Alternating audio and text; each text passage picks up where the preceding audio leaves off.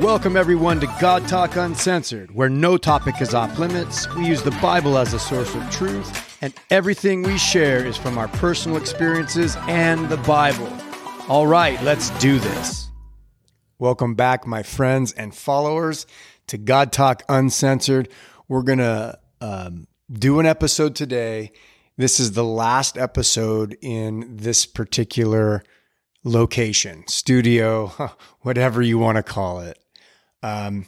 My wife and I, when we moved to Texas, had a two-part plan. The first plan was to get here and get grounded in community and in our in church and our faith base of people. And the second thing was to find a piece of land that we could build our own home so that we could have a sustainable property, something that we could own animals and have farming and be sustainable, not crazy, off grid, but to have a location that is ours, that produces food and an environment where we have more freedoms. And so we're at that stage, which is awesome and amazing. And so we're putting this house on the market. If you know anybody who wants to buy a house, it's an amazing, beautiful home, but we don't need a house like this. And so we've already built our own home and we are moving. So without further ado, and with that said, this particular episode, I'm going to talk about a prophetic dream that I had. And it was disturbing. And I thought it was just about me, which was horrible. But the Lord has later revealed that this is more for everybody. And what I mean by that is it is following a pattern of Scripture. And we're going to talk about a little bit what's happening in geopolitics, specifically with the hegemony of the U.S. dollar. And the very quick and rapid movements that are taking place with other nations, and what's going to happen to us here in the United States of America. Okay, all of this comes down to end times related incidences or incident. And we know that the Bible clearly, Jesus, and clearly throughout all of Scripture, 1/3 of the Bible, by the way, is prophetic in nature. And most of the prophetic speaks of the end times related things. I heard recently that there was people who believe in the second coming or the rapture are now called extremists and radical. And in Canada, they have actually started to censor any ideas that come from that biblical narrative, which, let me just be clear, it's throughout the entire Bible, Old Testament, New Testament, the day of the Lord, right? Jesus spoke about it. He spoke about his return. And so because of all of those things, I've been paying really, really good attention to what is happening in Israel, what is happening in geopolitics, and most of it is extremely disturbing, okay? So most people, whether you believe in the Bible or not, can see the trajectory that our world is going. It is inevitable that we are headed for World War III or some global catastrophe of sorts. The U.S. has dominated for quite some time as the world's superpower. The US dollar is the world's reserve currency, but things are rapidly changing. And I've spoken about this before. I'm going to just throw out one thing that you may not know, which is very important. So, Iraq is the second largest oil producer in OPEC. Okay. OPEC is that consortium of nations that are members of that group, OPEC and OPEC plus because Russia got added to it a number of years back.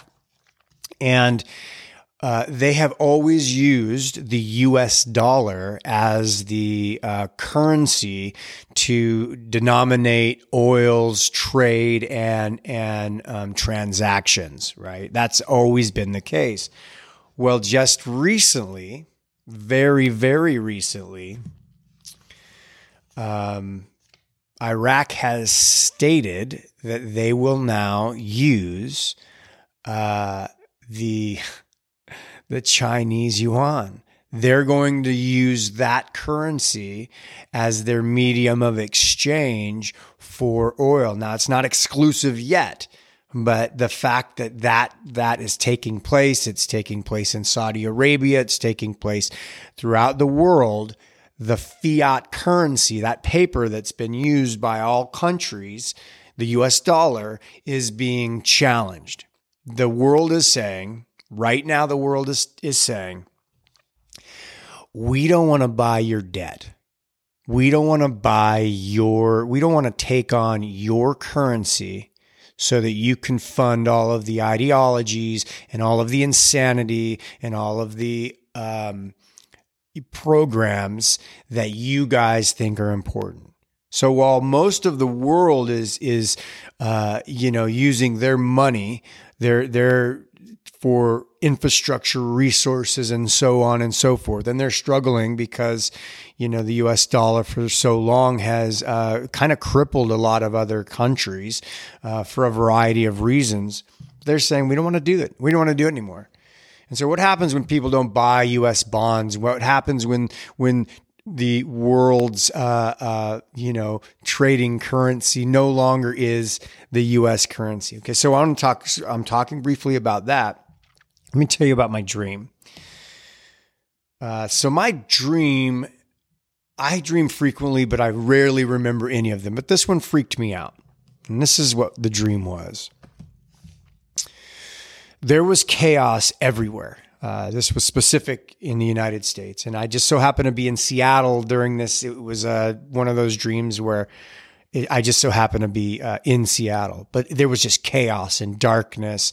And I remember the lights weren't all on kind of thing. And I remember going home, which wasn't the home that I was familiar with, but it seemed like a shanty sort of, it just wasn't home. But I remember going home and every single thing that my wife and I and our family had ever acquired was just taken. Not just taken, but our safe was cracked open and everything was gone, right? And that was just a symbol that everything will be wiped out.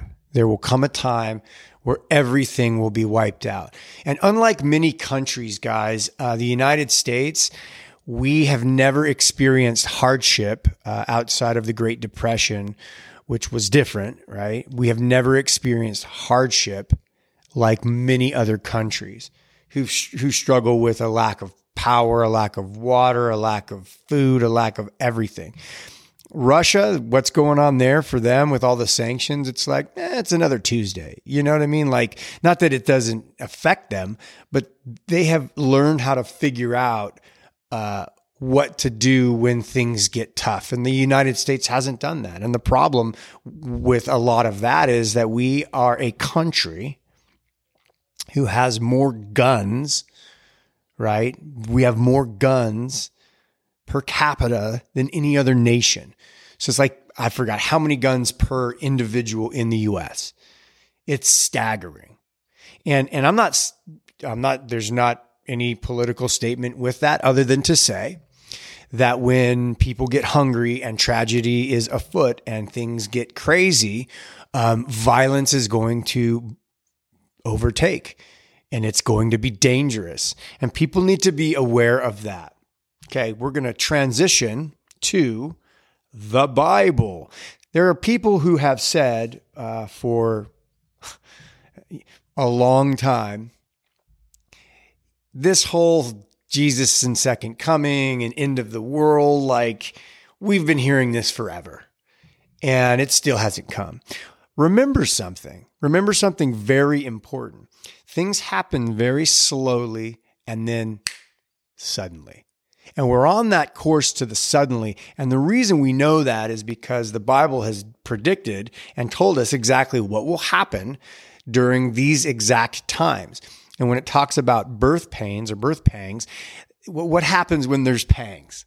Like there's birth, so there's a gestation period, there's a pregnancy, and then there's a big long period of time, right? 9 months. And then all of a sudden the event is taking place. We're at the time where there's birth pangs and the event is about to take place. So let me show you what the Bible says. You can follow with me, write these verses down if you'd like. You can research everything I'm saying on your own. 2 Peter chapter, where am I? Chapter 3, starting at verse 3. Know this first of all, that in the last days, mockers will come with their mocking, following after their own lust. People are going to be thinking about themselves and they're going to be mocking. And what are they going to be saying when they're mocking? And saying, where is the promise of his coming? For ever since the fathers fell asleep, or ever since people have died, all has continued just as it is from the very beginning of creation. For when they maintain this, it escapes their notice that by the word of God, the heavens existed long ago and the earth was formed out of water and by water, through which the world at that time was destroyed, being flooded with water. So it's giving the creation the creation narrative, and then it's talking about the worldwide flood. And it says, and at that time the world was destroyed by the flooded waters. But this present heaven and earth, by his word, are being reserved for the fire kept for the day of judgment and destruction of ungodly men. But do not let this one fact escape your notice, beloved, that with the Lord a day is like 1,000 years. So people stick on that. Well, a day of the Lord is like 1,000 years. So we don't know, but we do know. We know because the signs are being fulfilled right in front of us. The WEF, the World Economic Forum, the digital currency, the digital ID, it's all forming right now, and the birth pangs are taking place. Earthquakes and famines and pestilence, like we have only just begun, and you have to get ready. And what I mean get ready is sell your house if that's what God's telling you to do. Move to a place where you can plant something, where you can have an animal that provides something for you. You can't just stay in a city that you know is going to burn, or you know you're going to be stuck in a location where there's going to be an earthquake that's going to crack off and you're going to fall into the ocean. But you're like, well, I mean, they've been saying it for thousands of years. Well, when scientists say it and they say we've been well due for this for over 100 years, we have been due for XYZ, then people go, it's a little sketchy. Well, the Bible's saying this is happening, right? The whole thing in Syria and Turkey, and that 40,000 people from an earthquake and the aftershocks have died. That's a lot of people, right? It's coming, and it's coming to us. It's coming to the U.S. Okay, here we go. 1 Thessalonians chapter 5. Now, as to the times and the epochs, brethren, you have no need of anything to be written to you. You don't need me to write this to you. Because, why? For you yourselves know very well that the day of the Lord will come like a thief in the night. Well, when is that? When people are like, I'm sleeping, I ain't paying attention. While they are saying, peace and safety, everything is fine. Then destruction will come on them suddenly like birth pangs upon a woman with a child, and they shall not escape. But you, brethren, are not in darkness, that the day should overtake you like a thief. For you are all sons of the light and sons of the day. We are not of the night or of the darkness. So then, let us not sleep as others do, but let us be alert and sober. For those who sleep are sleeping at night, and those who get drunk at night. But since we are of the day, let us be sober, having put on the breastplate of faith and love, and as a helmet of hope, the salvation. For God has not destined us for wrath, but for obtaining salvation through our Lord Jesus Christ. Okay. Those who believe are not destined for the wrath that is on its way and is coming.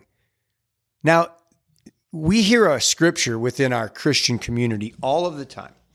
And we have been awaiting, most Christians believe, and I'm one of them, most Christians believe that there will be a great awakening and there will be a huge revival that takes place before the second coming, before all of this takes place. And we know two things. The Bible says there will be first a great falling away. That means people just look at God, the Bible, Christianity as a bunch of garbage. They just don't want anything to do with it anymore because we're too smart for that. We actually have advanced beyond that. And we don't like the things that it says. We don't like the things that it says about sin. We don't like the things that it says about culture and the fact that we might need to not do certain things. And so, we've now advanced beyond that, and we can define for ourselves what we are, who we are, and what we can and cannot do, despite or without any interjection of God or what scriptures clearly teach us. And that's where we are, like as a culture. We are a post-Christian culture, right? It's in many ways, it's a thing of the past for most. But here's the thing. There's this scripture that's used frequently within churches, and God just sort of allowed me to see the unfolding of things in this particular passage. I'm going to read it because, man, it is powerful. But we tend to look at the Bible the way that the way that the heading or the headers have and the chapters and verses have been laid out, which the scripture wasn't actually written that way. We don't have where it says the promised Holy Spirit, and then you read, and then it's like the day of the Lord, right? That's not actually in there. That was added so that you knew by reference point what you were about to read. So I want to read the way the Bible would have been laid out, speaking specifically about the end times and about what was coming and about the outpouring that was going to be taking place. And this is important because I believe that God is going to do something so big and amazing, but it's going to happen through hardship, difficulty, tragedy, and very trying times. Okay, Joel chapter 2. Most people know this within Christian culture. Joel chapter 2, starting at verse 28. And it will come about after this that I will pour out my spirit on all mankind, and your sons and daughters will prophesy. Your old men will dream dreams, and your young men will see visions. So this is that promise of Jesus. There was a visitation experience in the Old Testament where God would show up, or the Spirit would come on people. And then in the New Testament, through Christ, we have what's called a habitation experience, which means that God, through the power of the Holy Spirit, lives inside us. And because God lives inside us, He is communicating to us and quickening our spirit to the things that are taking place and what's going on. So here we go. So we're talking about the same thread now, the same thread of passage. And then he says this, and I will display wonders in the sky and on earth, blood, fire, and columns of smoke. Well, what's a column of smoke? It's a cylinder. It's vertical. It's a column. Well, what does that look like? Looked like to me like these nuclear explosions. God forbid, but I believe that's the direction that we're going. The sun will be turned into darkness. Well, that's nuclear winter. The sun will be turned into darkness and the moon into blood. Makes sense. And it will come about that whoever calls on the name of the Lord will be saved. So what we're seeing is that it will come to time. There will come a time that he's going to pour out his spirit on all mankind, and people are going to have dreams and they're going to prophesy, and the Spirit of the Lord is going to well up and do amazing things. And at that time, right, it will come about that whoever calls upon the name of the Lord will be saved. Revival is about believers, by the way. It's about people who already know God, that are having something taking place inside them, an area of repentance, an area of renewal inside them. But the most important thing is that individuals who don't know Jesus, who are on their road to destruction, get on board with what's taking place and they give their lives to Christ. Whoever calls upon the name of the Lord will be saved. Now, this is important because this is now talking about what's going on in Israel during this time. And it will come, and it will come about that whoever calls on the name of the Lord will be saved. For on Mount Zion in Jerusalem, there will be those who escape. And the Lord has said, even among the survivors whom the Lord has called.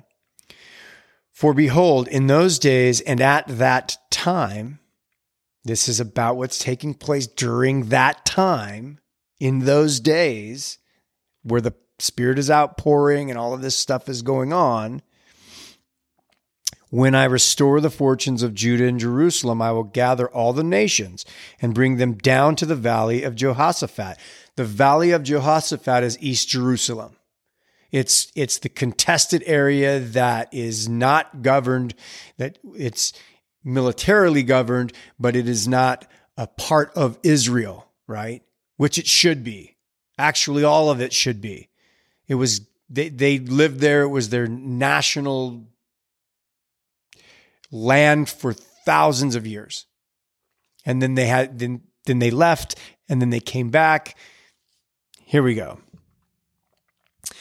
And I will bring them down to the valley of Jehoshaphat. This is, everybody is sort of like looking at what is going on in between the Mount of Olives and where the Dome of the Rock, the Al-Aqsa Mosque, and where the temple should be on the Temple Mount. And everybody's going to be focusing on that.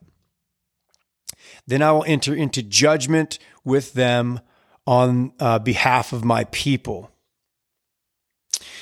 and my inheritance, Israel, whom they have scattered among the nations, and they have divided up my land.